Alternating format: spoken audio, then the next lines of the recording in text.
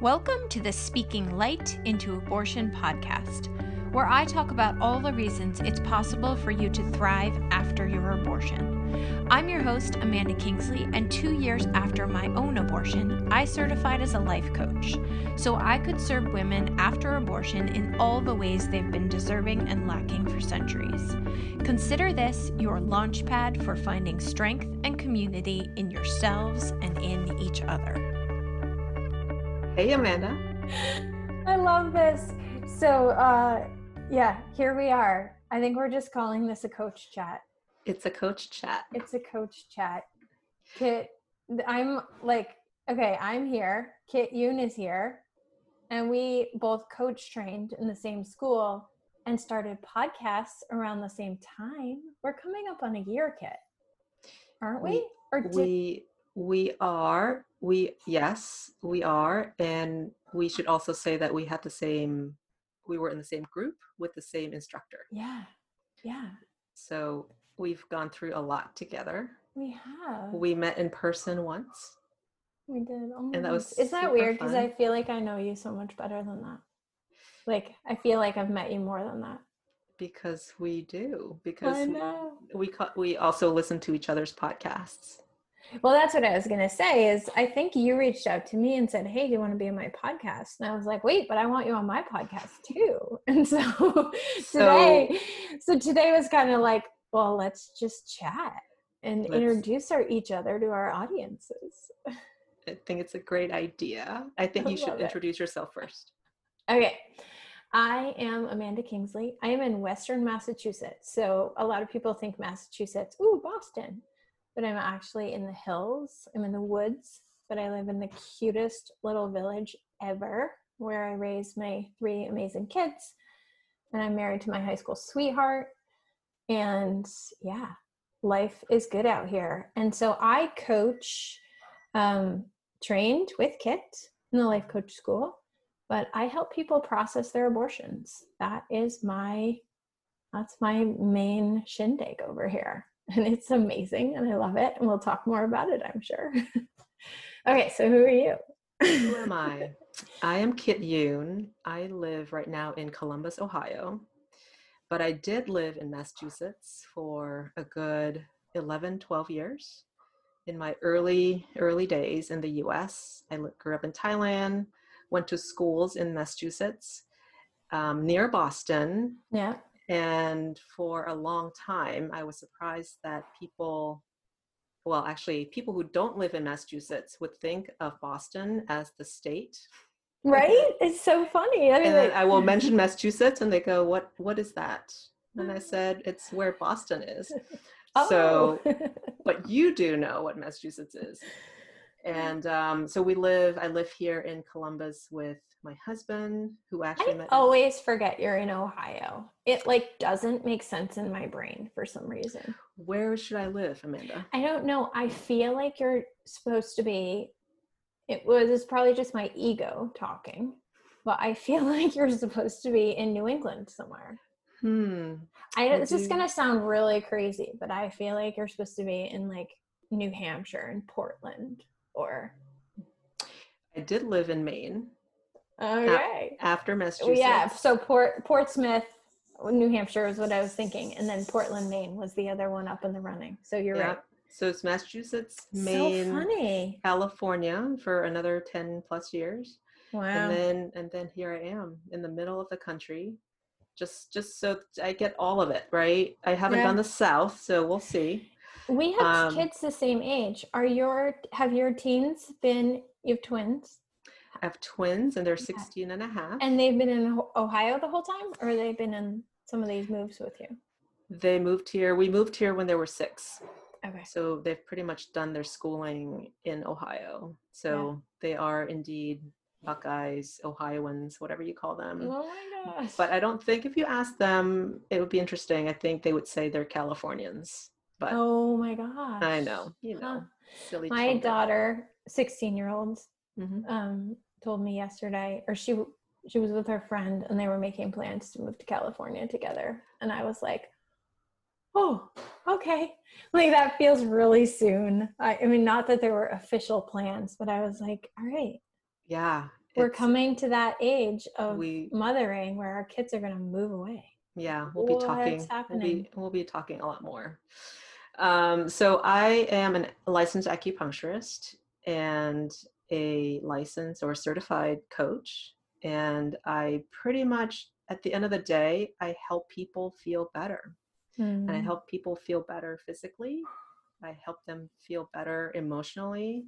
And right now, what I really focus on is I help people use their own intuition to help themselves feel better. And I know that sounds super vague, but when you can really touch base with that intuition, you can pretty much do anything. Yeah. So yeah, that's where I am. I love it. You've been doing acupuncture for a long time? I have. I started when I graduated in 2002. And then since then, I've had a private practice in both in California and in Ohio. And somewhere in between, like halfway through our Ohio time, we've been here 10 years. I decided to further study and really get some tools under my belt because I was getting frustrated because people would get better physically, but they weren't better emotionally. And I knew that there was something else I was missing. And one day I was treating a patient who was dealing with a lot of different things. And she said that she has just come to me from a hypnotherapist. And I was totally intrigued. And she told me all about, how it's helping her. And then I came home to my husband and told him about it. And he told me his own story. He's a physician, and how hypnotherapy was really helpful for him during an OB rotation, obstetrics, when one of his teachers, who's also a doctor, sort of taught them a version of hypnosis so that the patients can be calm. Wow. And the doctors themselves can be calm and in a place of healing during this, can be a dramatic time in a medical setting, even though it's it can be such an exciting and happy situation. It's good to have some skills and some tools to calm everybody down. Yeah. With just the right tone and the right wording, because the subconscious, our mind, both conscious and subconscious, are so powerful. And we just hardly ever tap into this wealth of healing potential, really. And I think that you and I really went into this coaching practice, or actually the coaching school, knowing that there's something there, and didn't really know until we were done and just kind of blew our own minds. Yeah. So you're doing this physical healing with people, and then it was the introduction to hypnotherapy that pulled you into the mind. Hugely. Wow. So hugely. Cool. And then I really saw the potential of how much the mind can heal. And all these things started to make sense to me, right? Like placebo effect. Is it just a placebo effect, or is it really the mind healing the body when everything gets aligned? Yeah. Right. So I feel like that's with, like, I don't even want to say it because it sounds silly compared to you coming from acupuncture, but that's my own judgment of myself. I was with a network marketing company with medicinal mushrooms, 5-element supplements. So we were doing like 5-element healing. And that's when I was introduced to this concept of like the connection between the emotions and the organs and like the senses and all this stuff. So I was helping people through these supplements. But then what I loved like the most from that work was the coaching part of watching people's minds transform. So it was like kind of a similar thing where like there was this physical element, but then there was also this emotional element. And then I was like, wait a second, I need to like go deeper into both of these so I can pull them together. That is the secret of the universe. Yeah. I think is there's no one thing that can help everything. I think once you realize that you do need to combine all the tools that we have, Yeah. even if it's just within ourselves. That's why I really like that mind body intuition combination, because when you want to feel whole, you can't just feel whole by just focusing on one thing, right? You may feel great physically, but you can't feel great physically if your mind is not in the same place. I actually was coaching somebody today, and she was talking about wanting to lose 10 pounds. And I said, why is that a goal? What will that make you feel? How will that make you feel? And she said, it will make me feel confident, right? Which you and I know that confident is coming from a thought, right? You can't physically feel confident without thinking that you're confident. So I asked her if she could feel confident without losing 10 pounds, if there were no mirrors, if she can't see herself, if she just feels good in her body, Yeah. can she feel confident right now? She says, yeah, I feel that right now. I feel good. I'm healthy. All my clothes fit. But I feel like I need to lose 10 more pounds to feel, which I was just trying to show her that you can feel anything now just from how you think, how you're using your mind, right? So what if you can combine those pillars, I call them, the mind, the body, the intuition. And your intuition is always wise and peaceful and knowing. And then your body, if it's healthy and it feels good because you take good care of it, then it's really just the mind that you need to manage and reframe, right? If the intuition and the body are doing great, then it kind of is just your mind that's out of whack, right? That you can I used to co-coach with another, I think you knew that, another coach who is a feng shui expert. And we used to say the 4 pillars were mind, body, spirit, and space. So for you, like the intuition, that was the spirit part for us. And then the space part was really important, because sometimes people would be like, I noticed even myself, am I allowed to swear on your podcast? Do it. Swear on my podcast. Let's go. People will be like losing their shit, thinking like everything was going wrong. Like everything's going wrong. And this happens to me too. And then I'll be like, oh, I just got to pick up the clutter. It's time to like rearrange that room, or I've outgrown the way I set up that space. So I love that you talk about the pillars too, because that was our thing, was like, those are the 4 pillars: mind, body, spirit, and space. And the trick is to check in on a daily basis, or more if you need to, which of my pillars need strengthening, like, or attention. It's not even necessarily strengthening. Sometimes it is, but like, which of my pillars needs attention? And you never know the answer. It's like, that's the intuition part. Yep. Is like, I don't know what the answer is going to be until I ask the question right now. So the space, you mean the physical space? Literally, like physical space. Are. Yeah. Okay, so this makes sense, because since I was in high school, and I was lucky, I was in a boarding school and I had my own room. And whenever I needed to study, I needed to clean my room before I could study. And I didn't know why, but it was imperative. Otherwise I couldn't study. Totally. So I just thought that was just a strange little habit I had, right? And then I went to in college, it was complicated. Still, I needed my space to be clear and tidy, but I started studying in coffee shops. Huh.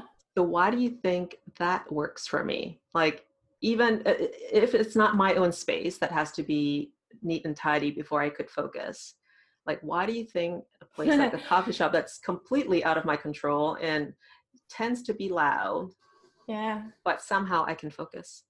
Well, the coach in me says, I have guesses, but why do you think? Because the answer is going to be different for everybody.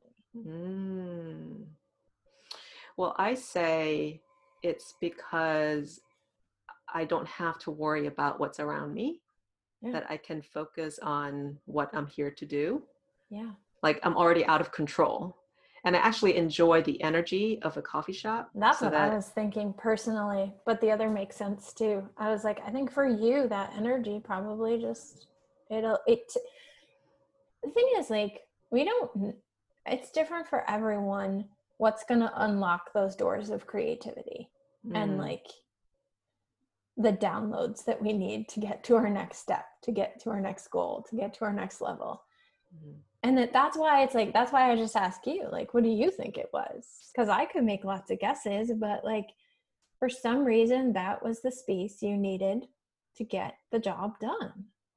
And how cool is that you could figure that out, but you could recommend that to 4 other people and it would only work for one of them. True.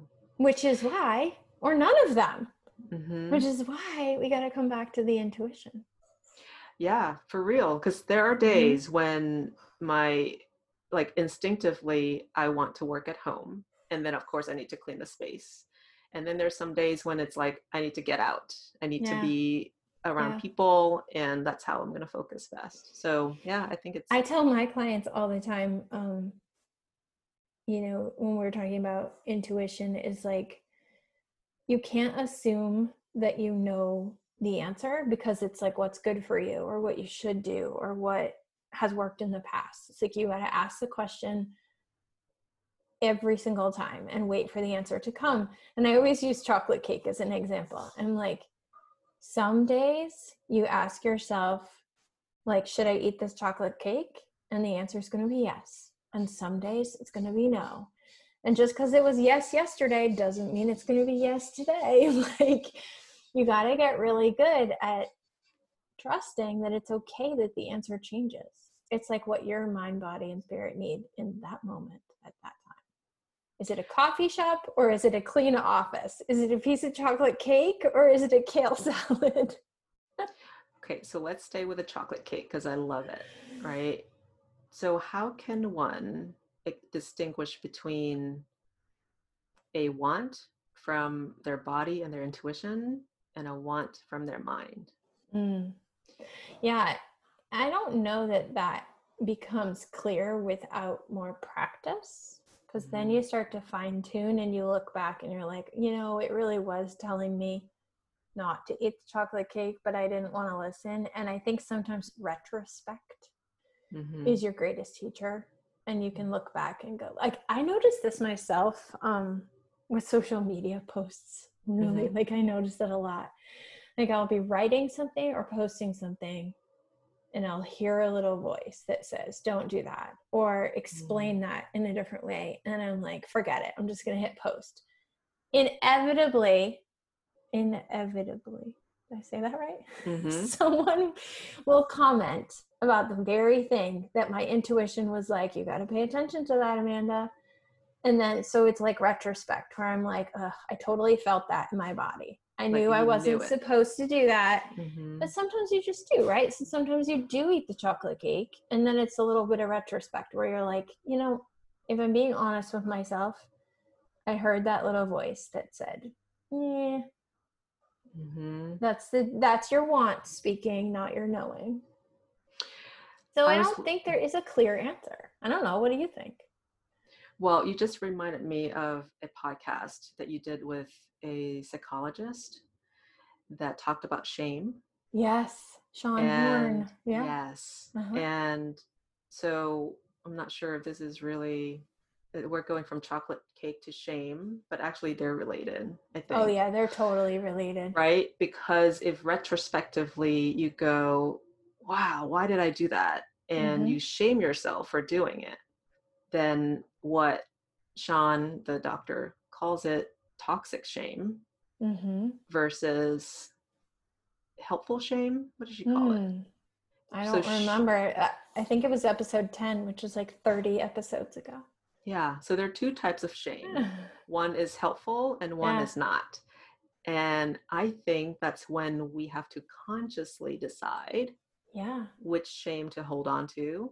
Or you don't have to hold on to any shame, but which shame to process, right? Because if that chocolate cake became a toxic shame, then that's going to drive you to do more shameful things that you'll end up doing more of, which actually works with the thought model that you and I use in our coaching. Because the more you repeat something, the more you give yourself evidence. And then the more you start believing that that's who you are and that's what you do.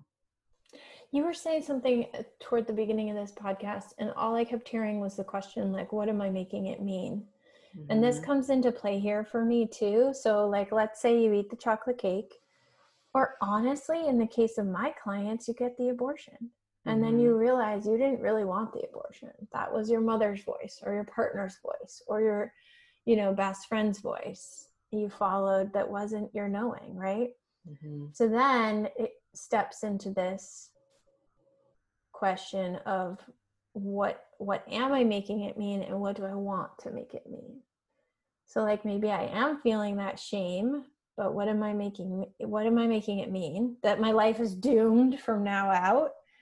Right. Or that was an opportunity for me to learn something really important about myself and my future.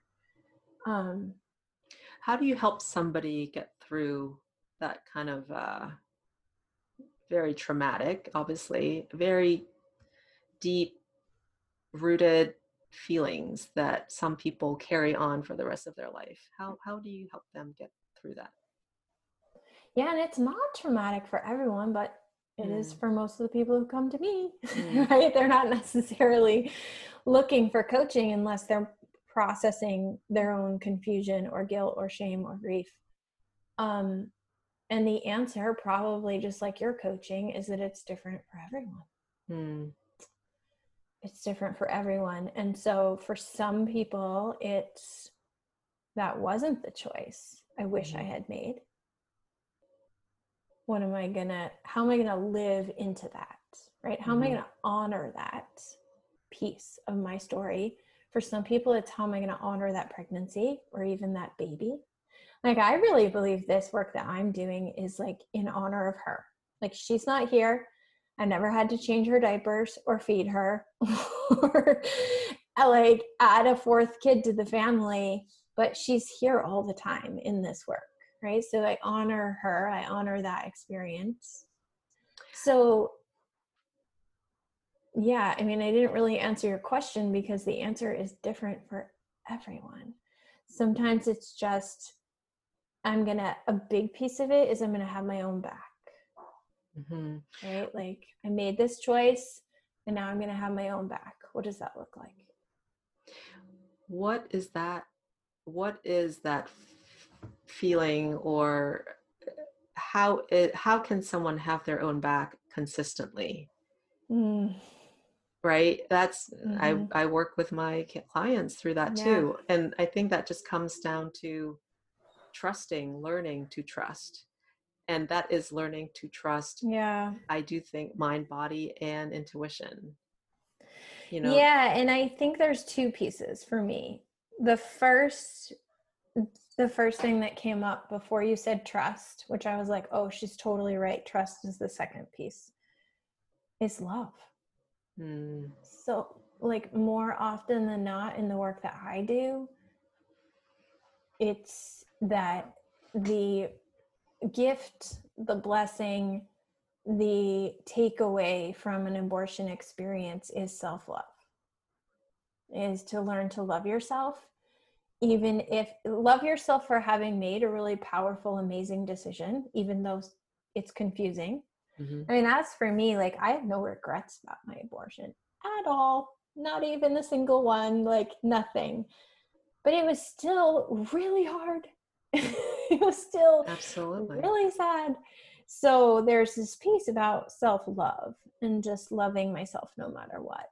And I think that is one of the greatest gifts that these, I'm going to call them abortion babies, give to people, women mostly, is love. How do I love myself and how do I love other people after an experience like this? Like, what can I learn from this experience that brings more love into my life? And then you said trust, and trust is the other one. And that's like, I love that I'm like comparing chocolate cake to an abortion, but right. It's like, I ate the chocolate cake and now I wish I hadn't. So I'm going to choose self-love, but I'm also going to trust and have some faith that there was a reason that time I wasn't able to say yes or no. There was one more little way I needed to learn it, or one more little way maybe I wasn't supposed to eat the chocolate cake for me, but I was supposed to eat it for my daughter who I was eating it with. Like, I don't know. So there's like a trust and a faith that we don't have to know all the reasons. But if it happened, it was kind of meant to happen, and we get to trust that. One of the best things I learned from our coaching program was that the facts versus story tool. Totally, yeah. And how, yes, the chocolate cake has been eaten. Mm-hmm.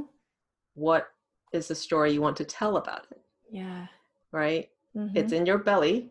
Mm-hmm. So you can't go back.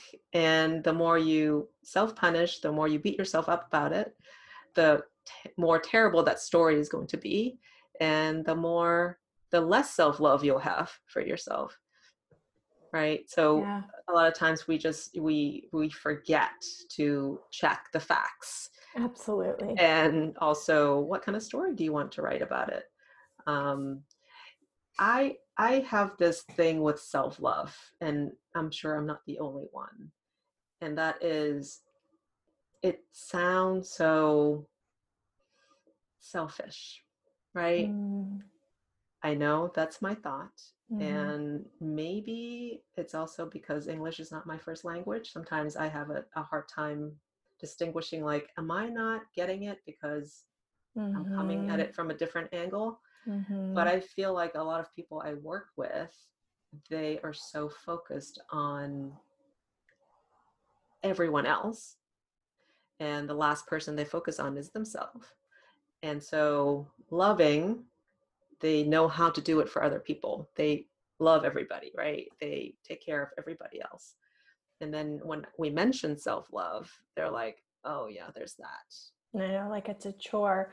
I just did most of my clients, well, that's not true. It actually is about half and half right now. About half my clients are abortion and half are just general life coaching. And I just did a group call with those clients, and we talked about like self-care, self-maintenance. And then I was like, can we please just call it self-nourishment? It sounds so much nicer, and like that's really what you're doing. And self-nourishment is very much like self-love to me, where it's like, yes, self-care does sound kind of selfish because of the way we've been trained to think about it. It's like taking that bubble bath instead of taking your kid to the park, or whatever, the way we've been taught to think about it. One of my favorite exercises that I do, I'll tell you what it is, doing it with clients, there's so much more depth, but is to just draw a circle in the middle of the paper and then kind of write down, like, what does self-care, self-nourishment, self-love look like? What does self-care look like? What does love look like in your life? What does that result in? And it's just that bubble is you. And then you go one more circle around that. And what is that? How does that affect your relationship with your intimate partner? So when I love myself, nourish myself, how does that affect my relationship with my intimate partner? And then when you start writing all those things down, you're like, oh, this isn't selfish at all. Mm-hmm. If I'm taking the actions of loving myself and nourishing myself, my marriage or my partnership is so much better. Mm-hmm. And then you go one more bubble out and you're like, if I live in a place of self-love and self-nourishment, and now my marriage is better, what does my relationship look with my family and my children? And you're like, oh my goodness, it's so not selfish to choose to love and take care of myself. Because when you watch it ripple out like that, depending on the client, I'll go all the way out to like the world, right?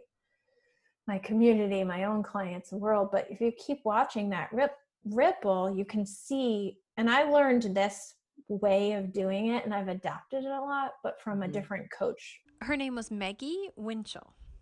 She did a version of this exercise with me and I was just like mind blown to see it on the paper rippling out. And so it's such a visual of how self-love is so far from selfish. It's like the complete opposite. It's the complete opposite of being selfish. Yeah. I love that exercise, and I'm going to have my people do that now. The other one that I like to suggest people do is look at the 5 love languages. Do you know that book? I do. Yep. Right. And decide. So I'm not going to get them all right now, but it's service is one of them. Touch. Yep. Time. Let's see, service, touch, time, gift. Some people like to give gifts, right? What's the last one? It's like words of affirmation. Words of affirmations, right? Yeah. And most of us tend to have 1 or 2 ways of giving love to other people. And it's interesting that we may not want the same things back. In return, yeah. Interesting. In return. Yeah. So a good exercise would be deciding or acknowledging how you want to be loved. Like, what is the love language that you want from other people? Yeah. And are you giving that to yourself? To yourself. Yeah, absolutely. And it could be totally different, right? The way you give and the way you want to receive. I've never really thought about the 5 love languages like that. And like, I knew words of affirmation because that's one of them for me. Mm-hmm. Like words of, validation, and like, that's a big one for me. And now that you're saying it that way, I'm like, oh, okay. Another reminder to talk nicely to myself. Is that how you give or how you receive? How I receive, but I don't really give that to myself. There you go. Yeah. And that's a hard one for most people. Even if they like receiving it, we're not taught how to talk to ourselves. Yeah. If anything, we're taught how to talk to ourselves badly, or not even talk, how to yell at ourselves. Right. So that's, I think. What do you think that difference is between the, like, what you want to and feel called to give versus receive? Do you know what I'm asking? Like, why is that different? Some of it, I'm sure, is learned. How you were given love must be how you expect to get love. For instance, for me, I had a really loving grandmother who loved to hug me, loved to feed me, said really wonderful things about me. My parents didn't really do those things, but she did, and I spent more of my time when I was little with her. So that's how I give. Because it felt so good for you. You want to give that to other people. Yeah. Interesting. Yeah. I don't necessarily need those things for me. Yeah. Right. So what I need and like is almost like what I didn't get from my parents. So I really value time. and I don't know it really until I don't get it, right? So like my husband or my kids, or when my parents are actually present in my life, that's when I feel they don't need to say a thing or give me a hug or do anything. Just them being in my presence feels like love. Yeah, interesting. Yeah. Huh. What about you? Well, time is probably the last one on my list. But I was thinking, I love to give gifts, like so much. Like nothing makes me happier than giving gifts. But I don't love to receive gifts. How crazy is that? It's not that I like dislike it, but doesn't feed me the way it feeds me to give them. What do you feel when you give gifts? It's just like, it's probably deeper than joy is like the immediate gigantic answer is joy, but it's probably like deeper than that. I could probably nuance that down to a more specific feeling, but it's like such joy. What joy? Just delight. It's like such delight to give someone a gift. And when you receive a gift, what do you get? What's the feeling? When I receive a gift, I think it's worthiness that comes into play. Like when I receive a gift, almost immediately I'm like, how am I going to pay it forward? Like, how am I going to validate my own worthiness in receiving this gift by giving another one in return? Interesting. So yeah, there's definitely something there about receiving and worthiness. Like, oh no, I'm not worthy of your gift. Right. You feel responsible almost or unworthy. Yeah. Interesting. So we just showed people a little bit of the thought model, right? Yeah. There's a gift, and depending on whether you're giving or receiving, you have completely different thoughts about it. Yep. Yep.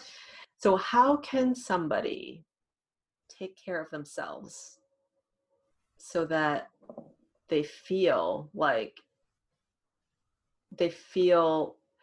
because I think a lot of times talk about worthy, I think a lot of people just don't feel like they're worthy of their own care. How can they do it so that that they do feel deserved and worthy of whatever it is, if it's time for themselves or a massage? Yeah, well, I mean, again, I'm going to come back to this exercise because I use it with almost every single client. But even if you took that ripple exercise, I said to you, and okay, Kit, that time is such an important piece of your receiving of love. So I might say to you, if you're getting all the time you need from the people you want it from most, what does that look like inside that first circle? Like, what does it look like? And then how does that, again, you just carry out the same exercise. How does it ripple out? So then you can see in a visual, when I get what I need, I'm able to have this effect on the world and the people that I love. So it'd be cool to combine those two exercises. Yeah. And I do think it sounds great right now. People are probably super excited to try, write it down, actually practicing it, but it takes practicing it. It does. Enough times, right? To go, oh, this works for me. Yeah. And it takes that retrospect that we talked about before, which is like, I kind of half-assed did that, meditation or whatever the thing is you need to like nourish your soul, right? I kind of I did eat a healthy lunch, but I like plowed through it in 5 seconds, right? Like, and had a piece of cake. And then in retrospect, you look back and you're like, I wasn't really, I did it to check it off the list, but I wasn't really present with whatever that thing was. So there's just so much reflection. Yeah, that's a better word. It's like constantly reflecting and looking back. And I had someone who was a guest on the podcast toward the beginning. You probably see this in your podcast too. And we both noticed how much we've grown and changed since that episode.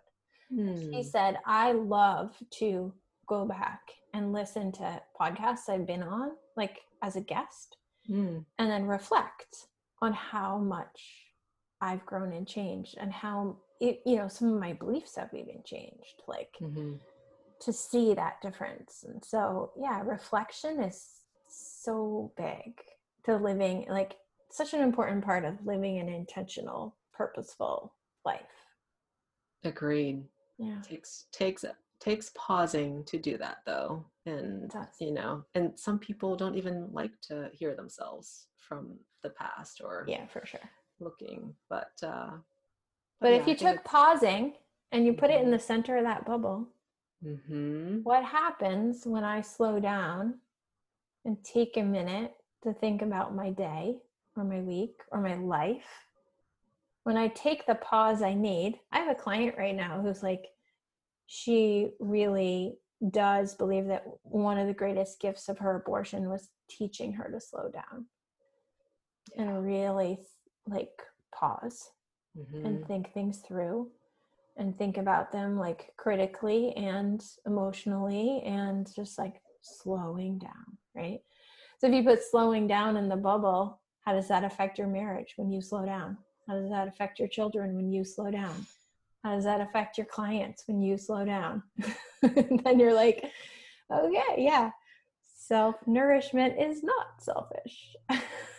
Well, speaking of slow down, I think the universe is asking the whole human race to do that right now. Right? Totally.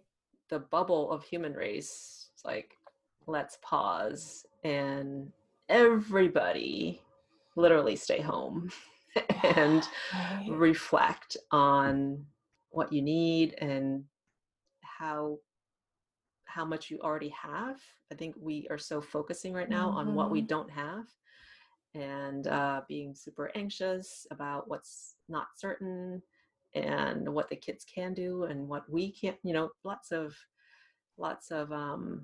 frustration, which I understand because we all want to know what's going to happen. But this is a lesson of pausing and patience and reflecting and reprioritizing.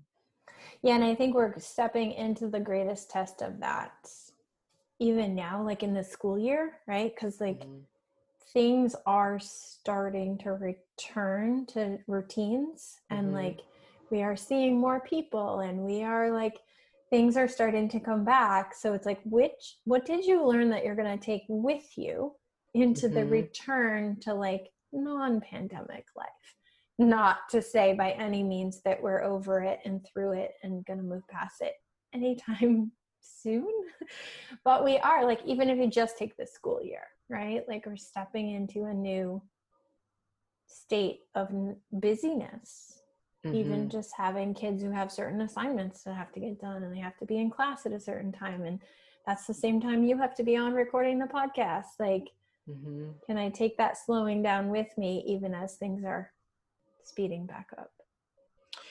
So as we wrap up here, I want to know just we have to wrap up. The chat has to end at some point. Oh my gosh. Yeah, I know. Look at the time. So much fun. So yeah, how do we wrap up? No, I want to know what's one thing that how has this pandemic been good for you? Oh my gosh. I've had so much good. I want one. Yeah, just one. Okay. One. I'm going to say one big takeaway for me was letting go. Really taught me to like let go of expectations and assumptions and just let things evolve in the way that they were evolving, right? So like not fighting reality, I guess, is the letting go. Accepting. Yeah. For me, what about you? Well, it's funny, we're coming full circle. For me, it's space. And space in terms of time. For a while there, I really felt like we were given time. We were given time to be with our family, with the teenagers that we normally wouldn't have with them, right? And time to literally be still some of those days.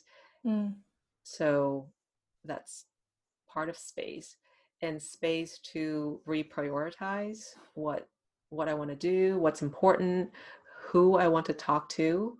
Did a lot of reconnecting. Yeah. The first phase of the pandemic, talking to high school friends and, you know, childhood friends and friends from all over that I normally wouldn't reach out to. Yeah. And it was just a nice excuse with the space and time that I had to do that. And just reprioritizing how I want to spend my time, my day, how I want to work with people, who I want to work with. Just like a reshuffling, because I felt like I had the time and the space, right? Yeah.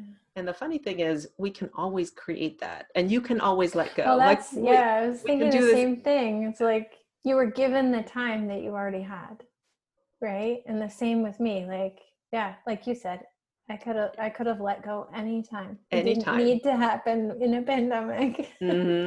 Yeah, but you know, hopefully, all of us get to take a moment and actually appreciate what we have been given during this time and moving forward. So fun to chat. Yeah, really fun.